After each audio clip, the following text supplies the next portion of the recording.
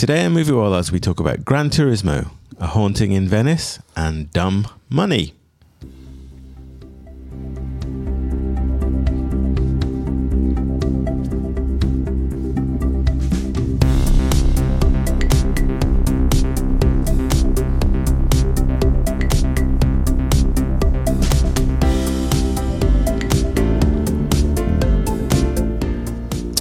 It's time for Movie Wallahs. Hi, this is Joe. Hi, it's Rashmi. And Yazdi as well. Movie Wallahs is your weekly dose of film reviews, movie news, and general banter in theatres, on DVD, online streaming, or in the back of an airplane.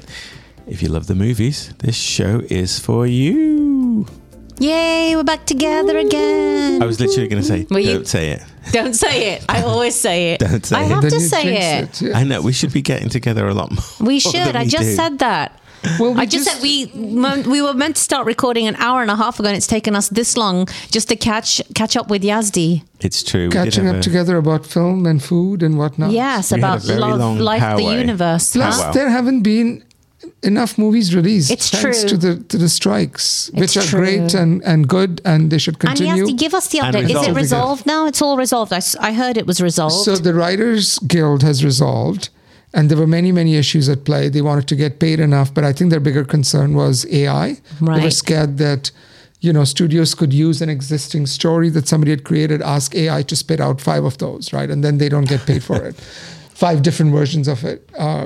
So the Writers Guild has reached an agreement, but the Actors Guild has not. And the hope is that SAG-AFTRA and the other people who are part of the Actors Union will now, hopefully very soon, make a deal with the big studios. So if the greedy studios stop being greedy, and I didn't realize it was all about AI. I think Majority. some part of it was, but it was mostly about wages. Okay. And I thought there was something around content on streaming versus film. Sure, yeah. Yeah. The pay rate, the pay scale is probably different. Yeah, and then I mean, that's the thing. I mean, I think if the business model is different, then the pay should be different. But it seems as if the studios just leverage their power to advantage themselves and squeeze the money out of everyone else's pockets rather than theirs. Right. Have you used ChatGPT, just as a segue? I have. It's quite a thing. Yeah, it is quite. And I understand ChatGPT is already a thing of the past now. There are better, I know, yeah. more whatever versions of ChatGPT. And not to get Here's the go thing on. that, well, I mean, hypothetically, if an AI could write a wonderful script, would we care as consumers of said No. content?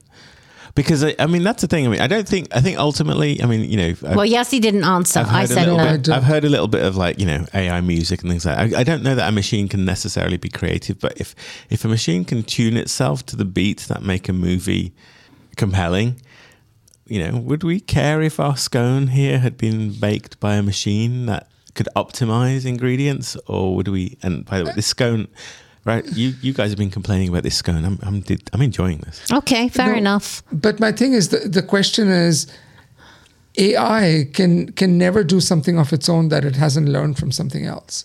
So as long as you give credit, right? So that's the issue, is if I write a great murder mystery set in Tunisia and AI takes it and writes a similar one or uses the construct of that and does one in Greece, then don't I? Oh, it's AI is using my construct to generate it. So that therein lies the issue, I think. That's an interesting. That's an Right. interesting But concept, it's not Yazdi, just because one that's person. like, It's like, but what right. if you have an apprentice, and now we all learn from someone else as a mentor, as an apprentice? But the apprentice will always say, and I'm grateful to, the internship I did with Scorsese. Sure. Or whatever. I don't know. Aren't we at a point where all the ideas have been done? No. Oh, No, because I mean, I think a lot of movies somewhere have been influenced by other art. Of course. So how is that different from? Influence is different from derivative. I think, anyway, yeah, we can talk It's about a this big for debate. Yeah. We But- should have a chat Didn't GPT mean- about this. I didn't mean to get this into this before we start the podcast. Remember that in the new season of that show, which is on Netflix, Black Mirror. In the new season of Black Mirror, there is an episode with Annie Annie, who's the girl from Schitt's Creek. Annie. Anyway, she's in it. And it's about this girl who has a terrible day at work. She comes back home and she sits down to watch the equivalent of Netflix, and she realizes that they've created a show based on her life that day. So Annie Murphy. Annie Murphy, yes. So I want that. Don't you want that? I don't want that at all. I really want that. No, I don't want that. So I think that therein lies the issue. Like, I don't want machines to use my life for people's entertainment. Damn it. Well, we do. It's funny. I mean, every episode of Black Mirror, which has this kind of dystopian, thing of technology, I'm like, I want all of those things. Yeah, right? Joe wants, just for the record, Joe wants the one, there's an episode where you record everything and then you can rewind. Right. Where it's basically recording your life. Like it's like a DVR for your life, so you can Yeah, so like when I say, Joe, you didn't blah, blah, blah, and he'll say, well, you didn't tell me. He could go back to that moment and say, see, you did tell me. That's the main reason. I'm scared. I'm scared 5 years from now, you're going to wake up and Joe will have like 1 million wires coming out of him. I will. It'll be one with the machine. So far, it's only one from the, headphones or whatever other technology he's using. No, Elon Musk's Neuralink is starting human trials, and I'm like, me. Apart from it's Elon Musk, and then I think it's done horrible. Yeah, there you go. It's done horrible things to primate brains, but I like the idea of us being wired and connected into technology. All right. But for now, just Netflix picks. No, it is just Netflix. Streaming picks. Indeed, yes. So it has been a while since we did a podcast, so we're going to go 3 movies, but we also thought, why not just throw in some Netflix picks as well, which we normally only do when we have 2 movies. So let's start our segment of I Can't Find Anything to Watch on VOD. So I'm dying to share mine. Just get in there. Okay, so I don't know why more people aren't talking about this movie. I finished watching this today. It was on my list for the whole part of the year because it was released in March of this year. It is the amazing movie called 1001. And this is the story about... we missed the screening for it. Yes. The black girl, the black woman. Yes, exactly. Right. So I'll give you the log line. It follows an unapologetic and free-spirited Inez, who is played by Tiana Taylor, who kidnapped 6-year-old Terry from the foster care system. Holding on to their secret and each other, mother and son set out to reclaim their sense of home, identity, and stability in a rapidly changing New York City. It's a beautiful exploration of mother and son. It gave me feelings and vibes of Moonlight. It follows them over about a 10-year period. It talks about the inequities of minorities living in New York. It talks about relationships, and it's got a really central moral question at the center of it, which is, if you steal your own son from foster care because you think you can give that son a better life, is that good or bad? So it's amazing. And I'm starting the campaign for Tiana Taylor Oscar nomination for Best Actress. This is a phenomenal movie. 1001, and it is streaming on Amazon Prime. And it's the words 1001. 1001. Not 1001. No. Okay. Go watch it. I will. I've been meaning to. And where did you watch it? Amazon Prime. Amazon Prime, yes. Yazdi. So my pick is the Indian movie Jaane Jaan, Jaane space Jaan. It means my life of life. It's a term of endearment. Thanks. Yes, you're welcome, both of you. It's if you're familiar with Indian films, it's by the director Sujay Ghosh, who has done a series of movies like Kahani, and so forth. And this movie, it's streaming on Netflix right now. This director makes movies which usually have a bit of the supernatural, a bit of mystery, a bit of a puzzle that you're meant to unwind. Paheli was one of them. Kahani was one of them. I loved Paheli. Yeah, Kahani, that was if you haven't seen it. Yeah. No, so I'm this is his latest one, and it stars Kareena Kapoor, who we all know, she's wonderful. Love. Vijay Varma and Jaideep Alavat. But the story is a single mother and her daughter are living in this little West Bengal town of what's it called? I'm just like not I wouldn't know it remembering anyway. So she's living in this little town, Kalimpong. That's the name of the town. It's on the Nepal border now. It's part of West Bengal in India, and her abusive husband returns back, and she and her daughter do what they need to kind of protect themselves, and they have like a very weird kind of stocky, creepy neighbor who lives next to them, who may or may not have seen some things. And then there's a policeman who shows up to investigate what's going on. And it kind of plays with all of these elements. The whole thing is set in this foggy little small town. And it's about how, women are subject to different forms of masculinity around them, and how it can be a hindrance, but it can also be used to their advantage. And it's really not clear about who is playing games with whom, because there are three different characters. It's her and her daughter, this creepy neighbor, and then this policeman who's investigating things.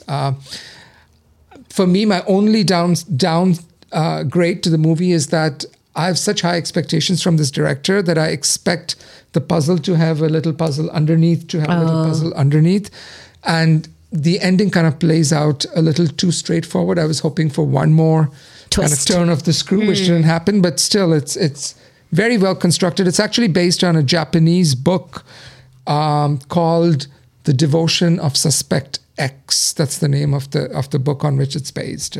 Definitely worth your while to watch. Jane Jan, which means my life of life. Yes, terrific. Definitely worth watching. Okay, I was going to do my usual thing of mentioning a movie, but I'm going to pivot. I was going to recommend Dune. Dune, the yes. 2021, I think, Denis Villeneuve release. That was unfortunately cut into two in order to accommodate the full story. And that second part was not greenlit by the studio until the first one had made $1 gazillion. So, and even though it's made, it's not coming out this year anymore. we're not going to see it. It's going to be moved because of the strike. Yeah, that's correct. It has been on HBO for a while, HBO Max. It's now available on Netflix, but I'm going to pivot to my real recommendation. Did you just do it, Steve? Two? I always do two. Oh my God. I can never decide.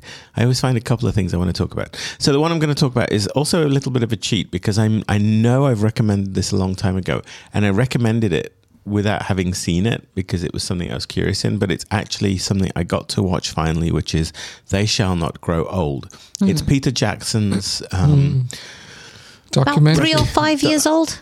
It was originally released, I think, in movie theaters, 2018 actually, but it was, the big fuss there was that it was released in kind of a high frame rate format with like all of this very powerful visual. You don't get that on TV. It's released in kind of a standard television format. But nonetheless, it's restored footage from World War I. So normally when you see footage from the early 1900s, the speed is all wrong. People kind of walk funnily, and there's scratches and damage to the picture. The fidelity isn't very high. It's not. It's obviously much of it is in black and white. I think all of it is in black and white. What he's done is he's taken as much footage as they could find from BBC and other archives from the war, and restored it into color, brought it into high definition, corrected the speed so people don't have that kind of odd kind of bird-like walk when that you see, and then he's interviewed a whole bunch of veterans who were really there at many of the scenes that were depicted. This is a very powerful way of kind of depicting the horrors of war. And we saw last year that wonderful movie All Is Quiet on the Western Front. This is very much in that same vein, but it's real footage, and honestly the brutality of war really came through here. So They Shall Not Grow Old. It's just a fascinating beautiful is hard to kind of say, but the restoration and the love and the work that's been put into bringing this footage back into something that really remembers and honors these veterans for what they did. They were kids. A lot of them a lot of them actually lied about their age to get into the army because of the times were very different, right? They thought, we need to go and do our bit for our country, and we need to go and fight the good fight. And there were 15-year-old kids that would lie about their age, or forge a parental signature to get themselves enlisted, and what they thought they were going to do versus what they ended up doing was very different. But the sense of duty, the sense of pride about it was the right thing to do, came through in all of them. None of them had any major regrets, even though they lost friends and family in that. It's a very compelling documentary that had me close to tears for much of its running time.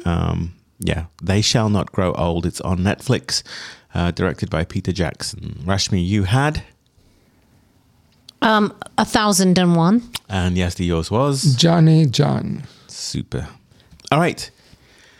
It's time to talk about our 3 movies. We have Gran Turismo, and I think it's actually called Gran Turismo based on a true story.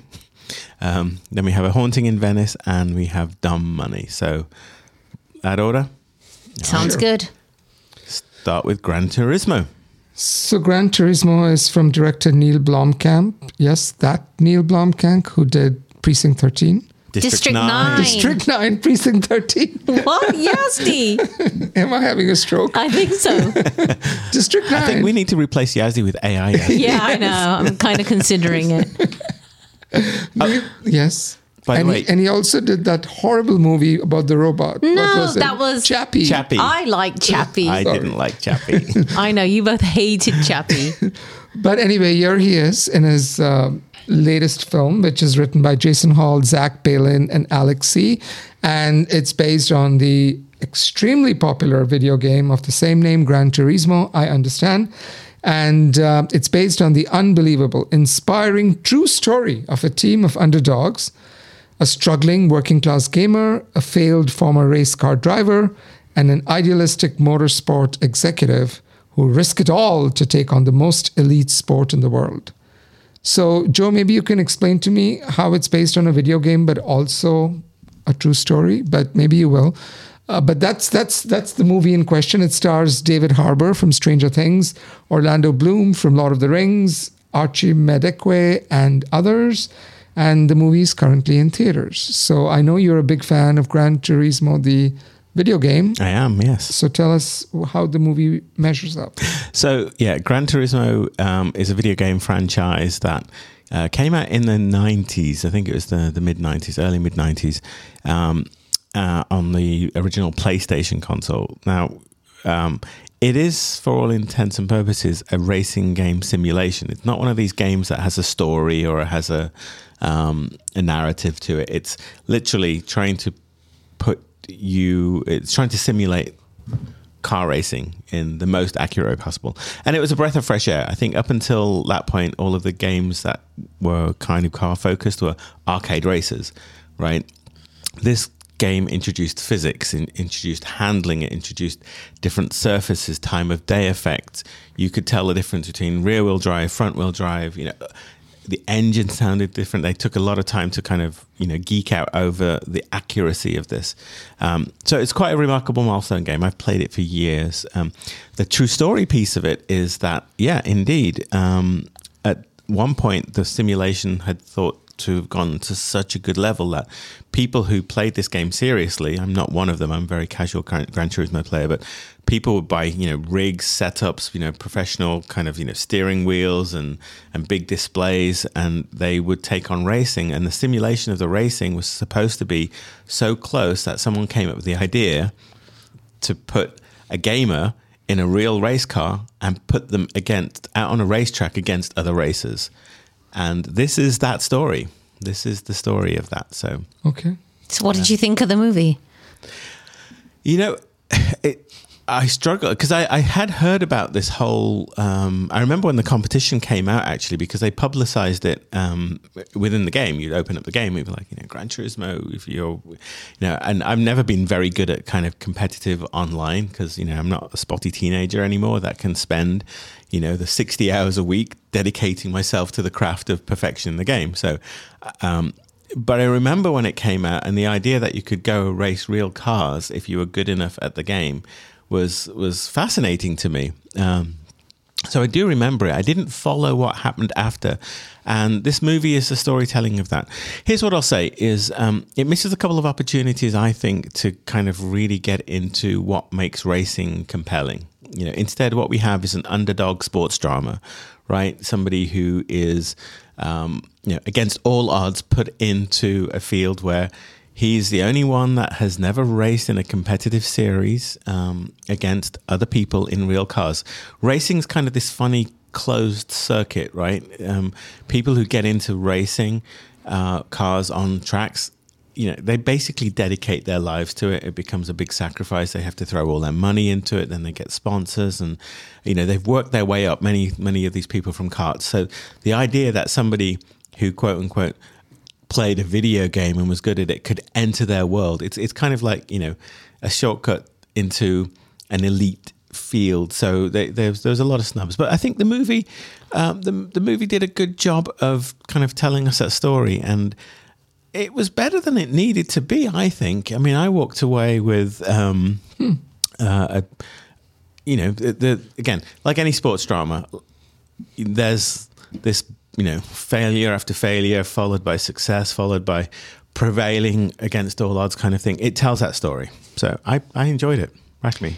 As the non-gamer and the not the non-driver, but the driving because I have to and it's a necessity, watcher, I think it's good enough. It's entertaining, but I think the experience was heightened for me. I think just because as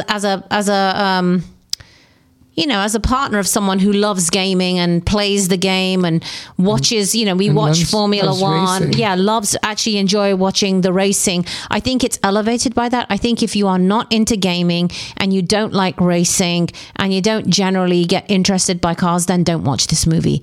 I don't think it's good enough if you don't like any of those things or you're not party to them or have some interest in them, right? It would be like me watching a movie about oil rigs. I have no interest in them. Come on. If it was about the best oil no, I think it's oil rigger. I think a better comparison would be to like watching a movie about boxing. I mean, we don't know any boxers, but we can be pulled into the story of it. Yeah, but that's what I'm saying. I don't think the story is good enough that it would pull you in, right? So I'm just saying that if you don't it's elevated by the fact that if you like racing, if you like cars, if you like gaming or have any interest, then you can get involved. But if I didn't have any interest in those, I don't think you could. And the only reason I'm quarreling with you about that is simply because the gaming and the racing were the bits in the movie that I think were the most poorly done. Right. Like the story of the underdog that came through the field to prevail against others was much, much better done than the racing. Because the racing, in many ways... I was hoping actually for the movie to get into, what makes the game very compelling, which is racing is, it's a very difficult thing to do, to race in a game or in a car, lap after lap after lap, and stay within milliseconds of the car in front of you.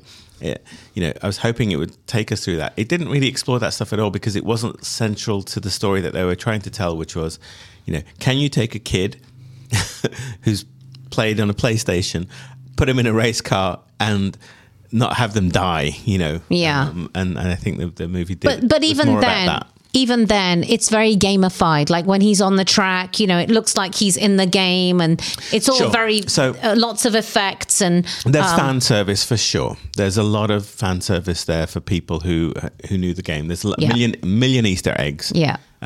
So sure, but I didn't think that was particularly well done. I think that was almost extraneous. If we'd removed that, it wouldn't have taken anything away from the movie. Yeah. And that's the problem I have with Neil Blomkamp's direction. I think, his District 9 was... Precinct 13 was way better. Assault anyway. Go on, sorry. District 9 was a masterpiece for me Yeah. because it had so much social commentary woven into this kind of, allegory of aliens literally from space landing in Johannesburg and being put into ghettos. It was a political social commentary using aliens as the kind of downtrodden species. But it was very, very cleverly done and very well done visually, with a really wicked sense of humor and a lot to say. I think, his other movies have failed in some ways because he focuses so very heavily on the visuals. I think he did a movie called Hardcore Henry, which was a first-person perspective video game translation, which was just bananas. He did Chappie, which failed for me on so many levels. I know, Rashmi, you quite enjoyed that one. And he always seems to use Sholto Copley, but he's a very visual director. Is Sholto Copley in this one? He is not, fortunately. But Jerry Halliwell is, which made me laugh. Because Jerry Halliwell, Jerry Horner, right. One of the original, Spice Girls. Yes, Ginger Spice, who is married to Christian Horner, who runs the Red Bull Formula One team, is actually playing the mother in this movie. It's a fun little cameo. Yeah. All right, let's wrap up Gran Turismo. I'll start by saying it's better than I thought it was going to be. I thought the premise of a game, the premise of a movie based on a game that doesn't have a story was always going to be a bit of a stretch. I think it's reasonably well done. I think it does the sports drama really well. And, at the end, I found myself, cheering for the protagonist, just as I do in the end of a Creed movie when, it's round 3 of the final fight and all is lost and he's been beaten to a pulp by the other person. And yet somehow, somewhere, he finds the energy to win against all odds. Right? It did that very well for me. 7 out of 10. Yeah, it's good enough. 5 out of 10. He also made the movie Elysium with Matt Damon a while back, which I really liked. Sci-fi movie. Okay. Yeah. Yeah, again, missed the mark a little for me, but yeah, I remember that one too. So, question to the two of you who have seen it. We haven't seen Orlando Bloom in a long, long time. Is it he's good. Me? He's good. Yeah. He's good in this. I liked him in it. Everyone, I think, did everyone's their job good. Yeah. In this movie. Okay. Are we going to nominate them for acting prizes? No way. Okay. But everyone was very believable in their roles. Even Jerry Halliwell Horner, right? I mean, and there's a bit of a father-son thing going on here, and which I think was done very well. Like I say, I think this movie was just kind of better than it needed to be. So, okay, fun times. But yeah, not a general recommendation for the reasons Rashmi stated. Yeah. Okay, let's move on to something quite different. A Haunting in Venice. Okay, so I have that one. So A Haunting in Venice is set in eerie post-World War II Venice on All Hallows Eve and is a terrifying mystery featuring the return of the celebrated sleuth Hercule Poirot. And now he's retired and living in self-imposed exile in the world's most glamorous city. Poirot reluctantly attends a seance at a decaying haunted palazzo. When one of the guests is murdered, the detective is thrust into the sinister world of shadows and secrets. So this is directed by Kenneth Branagh. It's written by Michael Green. It's based on the Agatha Christie Poirot series, and it stars a whole host of stars, including Kenneth Branagh, Tina Fey, Camille Cotton, who we know from My Agent, Call My Agent, the French that's right. movie. Yep, the French series. Riccardo Scamacchio, Kelly Riley, a whole bunch of others. So we've all seen this one. Yazdi, what did you think of A Haunting in Venice? And do you want to preface this by what you thought of Murder on the Nile? Death on the Nile, yeah. So we all need to be replaced by AI today. So this is the third film in the series where Kenneth Branagh plays Hercule Poirot. When I was a kid, I obsessively read every one of the Agatha Christie books. Really? Yeah. And they would put the fear of God in me. I must have been 10 or 11, very inappropriate. Gosh. But I read them all. I mean, I just invaded our library and I just kind of would check one book out after that. So I have an affinity and I have a really good appreciation for how good of a scriptwriter Agatha Christie was, because, these stories still hold up now, 70, 80 years later. The first two films were kind of campy. They were very glitzy. They had very big name actors. So what was really, what I really picked up with this one is that it's a very different film, even being the third in the Hercule Poirot film.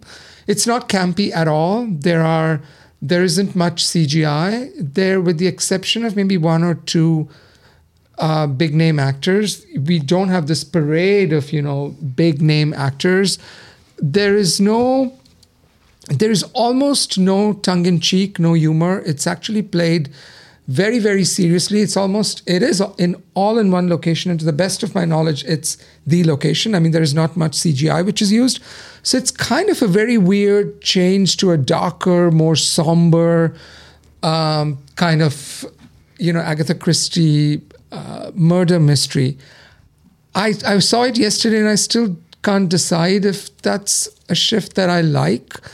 It kind of bothered me because it felt very grave and very kind of melancholy. The whole movie was, it's kind of rooted in this girl who kills herself, and they're trying to find out what happened.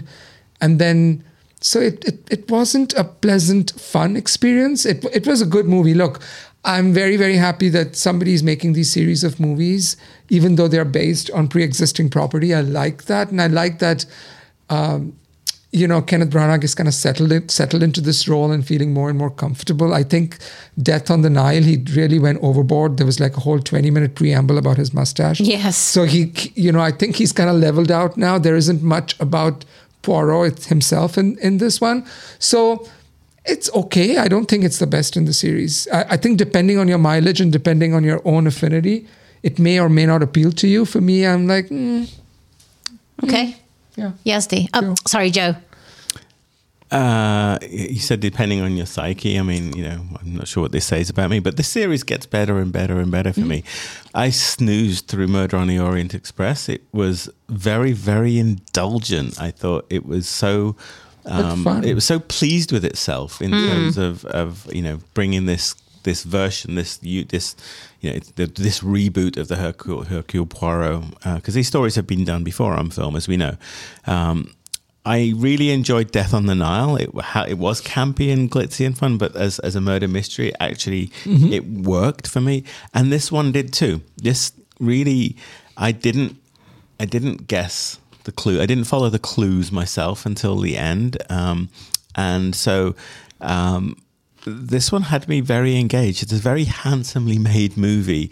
It is very compact, as you said, Yazdi. It feels like it was filmed on one soundstage. It could have been a theatre play, unlike the others, which required these, big sweeping vistas and transitions through different places. I liked it, and I enjoyed its tone. At times, it felt like a horror movie. I mean, it didn't play for the scares. There were more than one or two jump scares, but it didn't try and create that foreboding sense of dread, even though the story is ostensibly about a ghost, right? A haunting in Venice, and that could have been done very creepily. So yeah, this is up there. I think this is probably my favorite of the series. Yeah, unlike you, Joe, I did like A Murder on the Orient Express. I didn't enjoy, unlike you guys, Death on the Nile. But I really enjoyed A Haunting in Venice. I'm surprised this hasn't been released later in October to make it a Halloween movie. It definitely has Halloween vibes to it for all the reasons that you've stated. It's very gothic and dark. It's very jumpy. I like about this movie that everyone is, as in all of these movies, everyone is a suspect. Yeah, a suspect, and no one is a suspect. And everyone has reason and no one has reason. But everyone has a story and a reason to be in the frame, which I think was done much, much better. So I like how tight this movie is. It's narrower scope and tighter as a movie, which I think works to its benefit. It's Clue, right? It's Clue. Yeah, all of them are though, right? But this is very much Clue. I also like that it has elements of Sixth Sense, right? So everything is very believable. The way it wraps up is believable, but it does leave you with this feeling of, maybe there's some mysticism and things we don't know about life and death. Right? That, like, it explains everything very scientifically at the end, but actually there's this kind of second layer of, maybe there's things that we don't quite know and can't quite explain. And I really like that.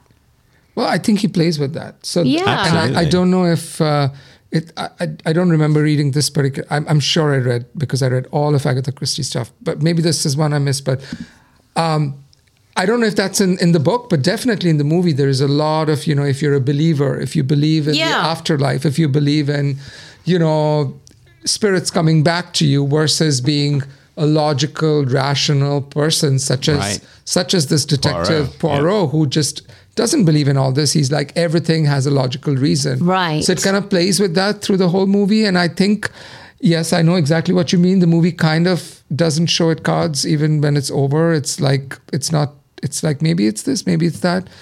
The other thing which was, the other thing which was very interesting for me is that he's really playing with some weird camera angles. It's like he discovered that 0.5 on his iPhone, the 0.5 zoom. I mean, the camera angles are really obtuse. They're weird. And then, about the horror piece. I mean, I know people who went to see this not knowing what it's about, and they thought this was a horror movie. Yeah, I would say it plays like a horror. A haunting in Venice. Definitely. Mm-hmm. So I wish if I know horror is the place to make money right now, right? It's the cheapest way people are going to show up and watch your movie. And this movie seems to have been made with less money than the first two for sure. Its budget seems to be more limited to me. I don't know, maybe just in the hiring of the actors. But I wish it had committed then to the horror piece, right? There's maybe, like you said, two jump scares. Maybe there's one scene which bona fide can be from a horror movie, but otherwise I was like, where are you going with this? And, I agree with you. It could have been a lot scarier, but I think he wants to maybe, have this be a family film where you can bring your kids along. You can bring grandpa and grandma along. So I think it deliberately avoids getting too, bone chilling or, sending shivers down your spine. It reminds me of one of those movies that, I remember kind of growing up, right? You've had your Christmas dinner, you've had your turkey, you're all sitting down, the dish has been put away, it's Christmas Eve or Christmas evening, the evening of Christmas Day, and you sit down as a family to watch a family-friendly, handsome movie. This is got that kind of feel to it, right? And I think he wanted to definitely maintain that. I want to talk a little bit about the casting, because I think Tina Fey and Jamie Dornan were just horrible casting decisions here. I didn't buy Tina Fey for a minute, and I know maybe... And she has a big role. I was surprised. I was going to say, you tend to be in the Tina Fey fan club, but I'm not in that camp, and I couldn't take her character seriously at all. And they needed somebody with a little bit more bite. Yeah. Because it becomes, it's not a difficult role to play based on the script. Yeah. She has a lot to do here, and I don't think she delivered. Yeah, because hopefully this is not a spoiler, but you realize there is some back and forth between her and Poirot. And I think another actor could have done a better job. I mean, I pray at the church of Tina Fey, but as a comedy writer and as a comedy performer, there's nothing funny about what she's doing, but she does need to kind of do a few somersaults, which come off a little, with not a perfect landing. And Jamie Dornan, bless his heart, and maybe it's his character, but, I watched this yesterday and I've been playing the movie in my mind, and I'm like, everything that happens with his character is just so ridiculous. It is. It's so preposterous. I'm like, come on, nobody would do that. It's so preposterous. And so I don't want to blame him as an actor. Maybe it's the fault of the script. It's the fault of the script. I didn't buy that. Michelle Yeoh did a fine job, though. I thought she was very good here, and that's not. I would never have thought of putting her in the role that she played here. She is the kind of the mystic and the. She did a really good job. Camille Cotin. I love her. I love her in great. this But movie. I think I just love her. Yeah. Anyway. And she was good. Yeah, and she's a great actress. I mean, we're absolute fans of Call My Agent. Sneaky Netflix pick. Michelle Yeoh, I think to give credit where it's due, there is nothing about this character which requires her to be Asian. And, it's completely, blind casting. Like they cast her and she just happens to be Asian. And, even her name is Miss Reynolds or something in the movie, right? So, so good for them to kind of truly do like a blind casting. Race blind casting. Yeah. I love that it's set in Venice. I mean, I think the production and the location is very, very handsome. The word that you keep using, Joe. I mean, it's you really do feel very confined on that water and feel the weight of the whole place sinking in a sense. I really like the production. I mean, I can wrap this one up. I think this is worth watching in the cinema with the sound and it gets you extra frightened and kind of, it's a good winter movie. It's a great Halloween movie. 7 out of 10. Yazdi. The little kid, I kept wondering where I've seen him before. And then I remembered he was the annoying kid from Belfast. So Jude Hill. Jude Hill. So he brought back both Jamie Dornan. Oh dear. And the little boy from Belfast. Which I into love this that movie. Yeah, I know you guys did. Also directed by Kenneth Branagh. Very different film. I don't know. I like the tongue-in-cheek, campy, silly, glitzy, parade of 100 Hollywood star, movies that the two were. So I kind of, I don't know yet if I'm a fan of this more serious Poirot. I mean, I think if he's going to just mix it up, that's fine. This is a good one. Something was very weird about, like I said, the camera angles. I'm like, why is it like this? Why is it looking down? Why is it looking up? And constantly. Yeah, it was almost to the detriment of the story. I mean, sometimes those angles can be in service of the story, but here it was like, okay, we'll look at it that way. yeah.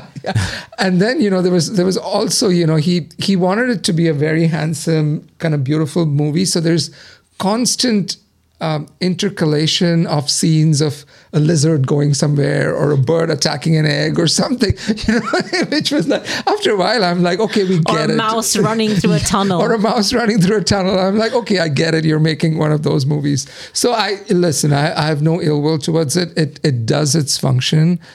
I wish it had like 2 or 3, like Judi Dench would have been great. A few other kind of flashier actors here would have been nice. I wonder why they're not signing up. Maybe because they hated Death on the Nile so much.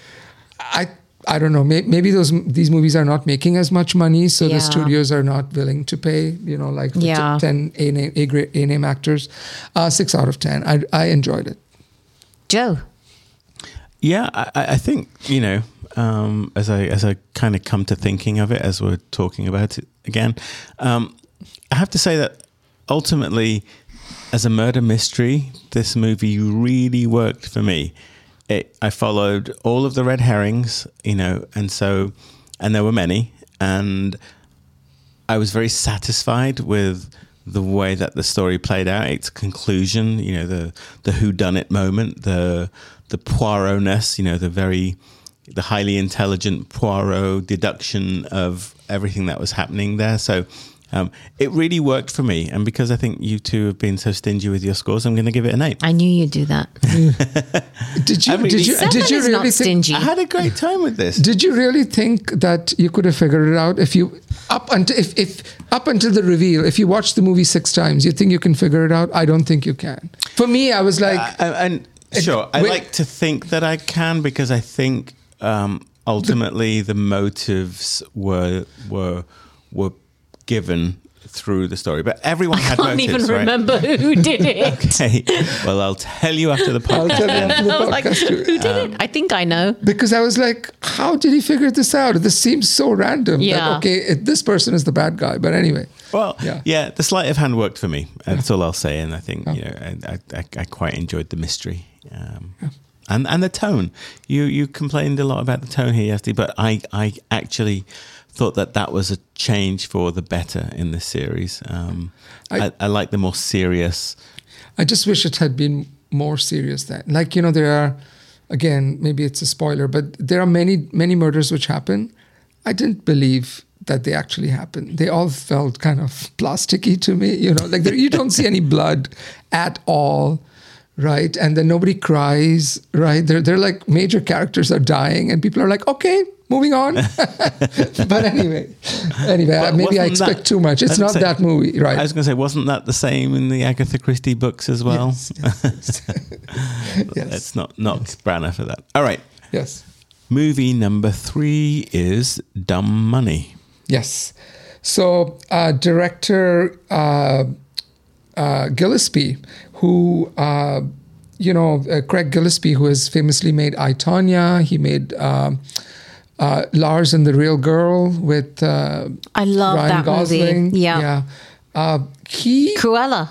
Oh, yeah. Cruella was his last film. So he's no chopped liver. I mean, he's been making decent films for a while.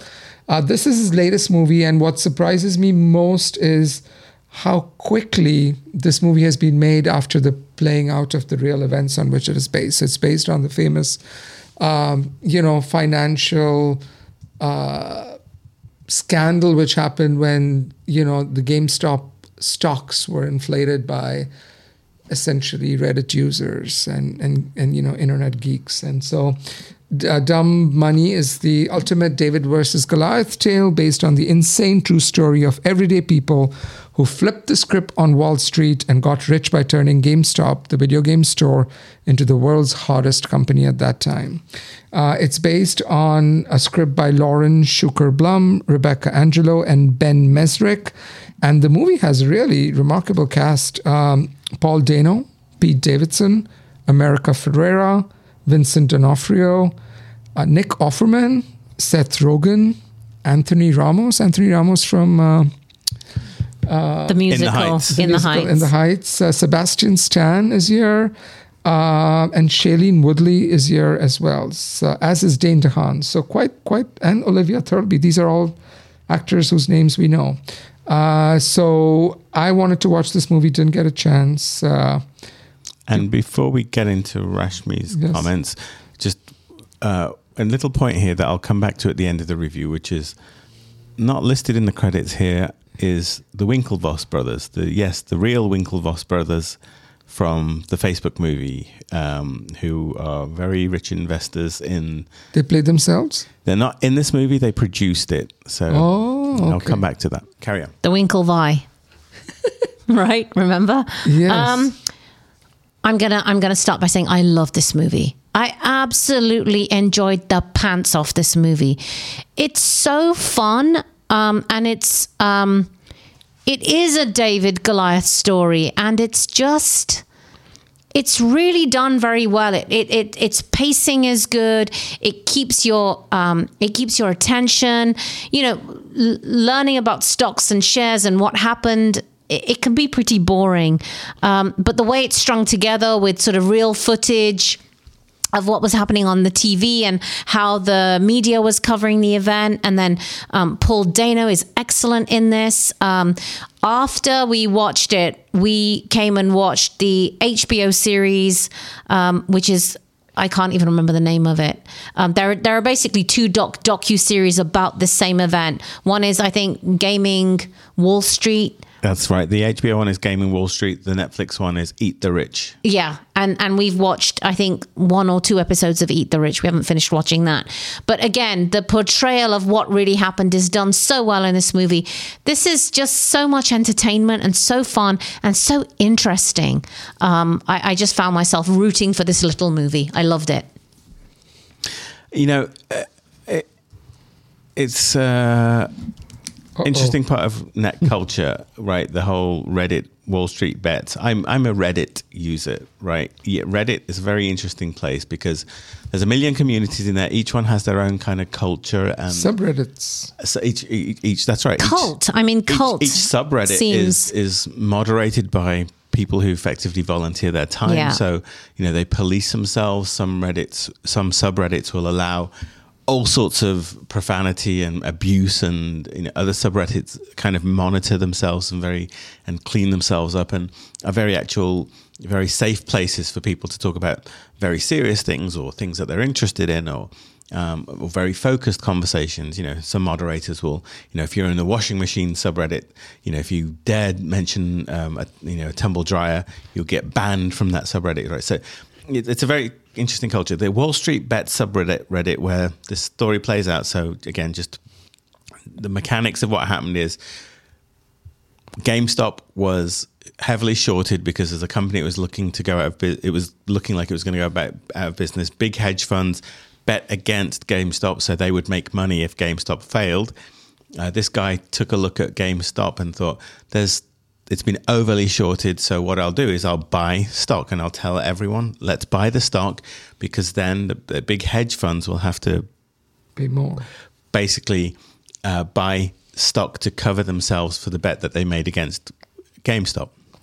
And it squeezed these hedge funds. And so, again, the David and Goliath nature of the average man on the street, the retail investor, the people, us, who, when we buy stocks and shares against hedge funds, are often referred to as dumb money from the title, is what this movie is about. It does a really good job of telling this story. That's the first thing I'll say about the movie, is that it avoids some of the gobbledygook that, like, The Big Short dragged us into. Yeah. Right? The Big Short was very good. It was based on a Michael Lewis book, but Michael Lewis gets very technical very quickly and starts to weigh down the narrative with very, very complicated. And they tried to do it with visuals and make it more, but really The Big Short, shorting the stock, is essentially the same premise that we had here. Big companies shorting GameStop. Here they explained it so wonderfully that literally you could drag somebody off the street who didn't even know what a stock was, and they would get it. And essentially, that's the beauty of the movie. Sorry to jump in. I'm just kind of building on the point you're making, Joe, which is essentially it's about the little person who knows nothing about stocks, but relies on someone on a Reddit stream to help guide their future, which seems dumb, but it's not dumb. It was the democratization risk, of the stocks. Over the years since the dawn of the internet age, right? We've seen that there's been more and more accessibility into the financial world, and the financial world tries to protect itself from that, right? These guys are going to win. They are the house, right? You are the person walking in with your $20. Yes. And I've dabbled in stocks and shares, but the truth of it is, you get too scared. I pay a financial advisor to do that, right? Because it's not that I get too scared. It's just the information advantage that I have is the odds are so against me. These people have information sources and intelligence that they know 3 steps ahead what the market is going to do, whereas you as a retail investor, you don't have access to these publications and these news sources and these analytics that kind of give you that information. So this is a wonderful story of these people clubbing together and using their collective intelligence, right? And then, they built the collective intelligence into something of a cult, and the cult then fought the machine. And so it does that really well. Performances were really good. Fantastic. Throughout. America Ferrera here, I think she's, a little bit of a kind of she's the caricature of the working mom that has not much.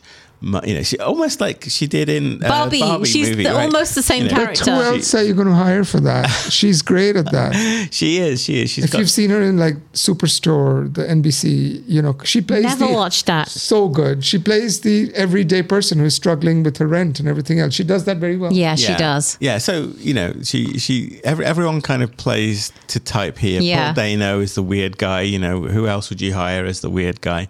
And he does it so well. But it's all really well done. Even Seth Rogen here, he's not who I would cast as this kind of Wall Street type.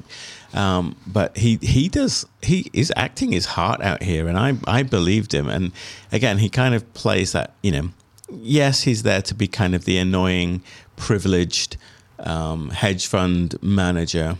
But again, so this story this movie does everything kind of it sets out to do very well. It has the real footage at the end of all of the characters, and just how well they did that scene. So this is really good stuff. I enjoyed this, and I think I like the triangulation of Wall Street, the dumb money crew, and then the Vlad Tenev character who owned the kind of the people who set up where people the Robin Hood. Yeah, the Robin Hood. Yeah. That's it. So there's three. There's a really good sub story in here, which is about these two guys who set up Robin Hood to clearly steal from the rich and pay the poor. The democratization of being able to buy shares and sort of like really what their role was. So it's done with real. It's kind of like a dark comedy. It's not all in all. It's not an out and out comedy per se. It's like a black comedy. It's really good. It's witty. The way it's written is very believable. Great movie. I can sum this one up. There's nothing dumb about this. Go watch this one. It's super fun. Easily, I would say if I was Yazdi, I'd give this an 8.5 out of 10, which I'm gonna back down to an 8. My halves live on. Yes, even without you reviewing the movie. Yeah, I'm same. I mean, an 8 is too stingy, a 9 is too generous. So I'll stick with an 8 as well. Now, 2 halves. I know, really, Yazdi, you've done it. I have my purpose on earth has ended. Now, yes. I mentioned the Winklevoss. Yes, brothers. The Winklevoss. The Winklevoss twins, in fact. They look just like Armie Hammer. I was looking at their photos on IMDb. I brought that up for a reason because I read a very interesting op-ed in The Verge. The Verge is like a tech-focused website, but they do movies and technology and very different things. And the reason I'm going to bring this up, and so this is a piece by, oh goodness me, I forget, Elizabeth Leparto of The Verge. She's a tech reporter. But one of the things that she was very down on this movie, and she was down on this movie because in the movie version of events, David really does prevail over Goliath. Mm-hmm. The truth is that with this GameStop saga, many Davids got their ass handed to them financially because the house plays to win, right? And the strength and the power, right? The whole reason this blew up in the media isn't because David versus Goliath won. It's because Robinhood, which was a trading platform where people were buying this stock. I have Robinhood. It's an app, disclosure there, but it allows you to buy shares without paying commissions. So you and I take $100, sign up, buy shares in the app, and watch them go up and down. They had a relationship with a hedge fund called Citadel, and Citadel was starting to lose its shirt over the thing. So what Robinhood did, one of the ways that we're driving the price up, the demand for the GameStop the demand for the GameStop stock was people were buying it, right? Mm-hmm. So more demand, price goes high. Robinhood removed the buy button at the point where there was a critical mass of people buying that share, and they did it, and the little guys got screwed, right? And so shame on them. Oh, absolutely. And no one has gone punished for this. So one of the things that this Verge op-ed, kind of says about the movie is that you leave the movie with a sense that, the ordinary man won against this hedge fund type. But and we really didn't, right? Wall Street still maintains its advantage. Now, I'll say that, The Verge comes from the very left in terms of its politics. So take from that what you will. But there's a cautionary tale here. And the reason that they call out the Winklevoss twins in terms of their investing in this money is that the story is, you walk out thinking, right, I'm going to go buy stocks and shares and screw these hedge fund managers, right? If I'm smart, if I'm clever, I can go and win. I can win against the house. The Winklevoss brothers have just been part of a group that has invested in a small, a kind of a startup cryptocurrency exchange aimed directly at retail investors, retail traders, people like you and I, to get into the crypto market. Right. So you leave this movie with the feeling that you can put a few $100 in and make riches, right? That's ultimately the narrative. And some did, I guess. And some did, but most didn't. Right. The vast majority of people didn't. Yeah. Right. So just that's your word of caution. Well, it's an important point to make. And as I read and chewed over this narrative, I was like, gosh, it is really interesting that the production money that went into a story of David against Goliath and has David prevail is actually a Goliath that might be looking to screw you again. So that's where I'll leave it. All right. How many hours have we been talking now? 59 minutes. Wow. We shall bring the podcast to a close. Thank you, all of you, for downloading and listening to us. If you have made it this far in the podcast, bravo to you. And thank you for taking time out of your life to listen to the three of us wax lyrical. Or take us along with you on your life while you're running or driving or walking or... Yes. Putting the dry scone in your mouth at that point in time was not a good idea. It's fine. Yazdi has a mouthful of blueberry scone that I quite enjoyed. Rashmi complained about, but that's... I just think it's a bit mealy and dry. I would. I think it needs. I agree with Yazdi. It needs a big dollop of clotted cream and jam in the middle. It's not the moistest of scones. Yes. Yeah. I didn't enjoy my second bite quite as much because I ran out of tea. Right. To wash it down. Yes. With. Okay, but on that note, enough of our snacks. Let's wrap up the podcast for today. Thank you again. We'll be back as soon as we can with the next round of Movie Wallahs. Might be a couple of weeks from now, but I think we're kind of in a holding pattern at the moment. We're waiting for all of the award fodder to come out, and summer has ended, and we're in that weird 2-week transitional period, I think. Yeah. I think more to come. It will get busy. But yeah, we are approaching award season, so all the they're going to come. All the Scorsese's and the Lanthimoses will be coming out with their movies. I can't wait. I can't wait. Yeah. I can. On that note, let's end this. All right. Thank you again for listening. A goodbye from too many movies, too little time. A goodbye from me. And me. And me as well.